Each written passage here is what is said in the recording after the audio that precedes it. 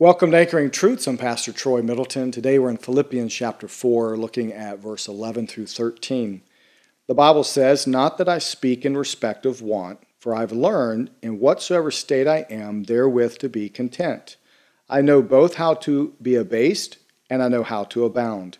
Everywhere and in all things I am instructed both to be full and to be hungry, both to abound and to suffer need. I can do all things through Christ which strengtheneth me." Now, as Paul writes to the church at Philippi, a few verses before, he just thanks them for the gifts they had sent to him for his need, though he did not solicit them for anything. He didn't send a letter back requesting anything, but because they had such a love for Paul, they, with their own hearts, I believe God moving in their hearts, sent things to Paul that would be a benefit and a help to Paul where he was at. And he tells them, even in this chapter, he'll tell them that God will supply their every need.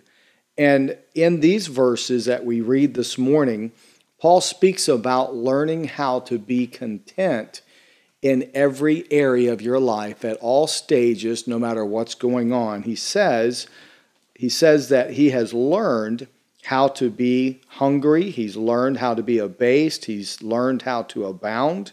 In everywhere and in all things I'm instructed to be hungry, to be filled. You know, when we think about being content, we're content as long as everything is just the way we want it. As people, it's hard to be content in ourself and by our own strength in things that don't seem to be going the way that we want them to go.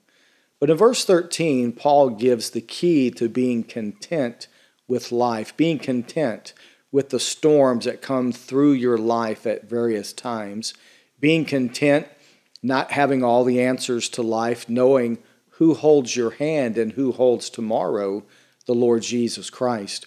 As Paul says, I can do all things through Christ which strengtheneth me.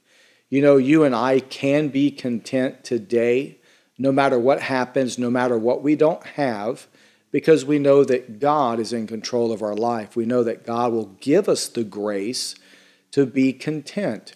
That's exactly what Jesus told Paul when Paul prayed 3 times for the thorn in the flesh to be removed, and the Lord told him that his grace was sufficient.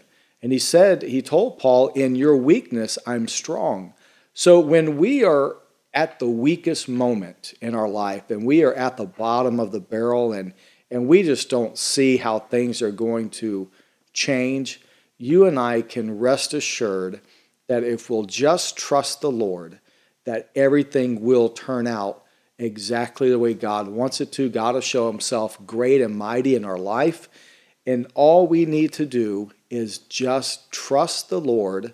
We need to be strengthened by his grace and be content. Let God work in your life. Whether there's a storm raging right now in your life, whether the sea is calm, but no matter what's happening, if there's some trial in your life you just don't know the answer to, be content to let God do what he wants to do in your life. Rest in the grace of God. Let the grace of God be your strength that helps you to be content and to just be patient, to trust God, to wait on God, and let God have his way in your life at this very moment and in this very day.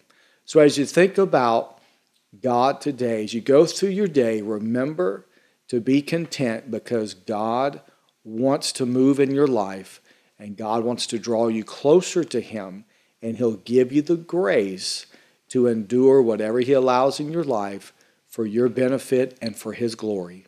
Remember, keep anchoring yourself in the truth of God's word.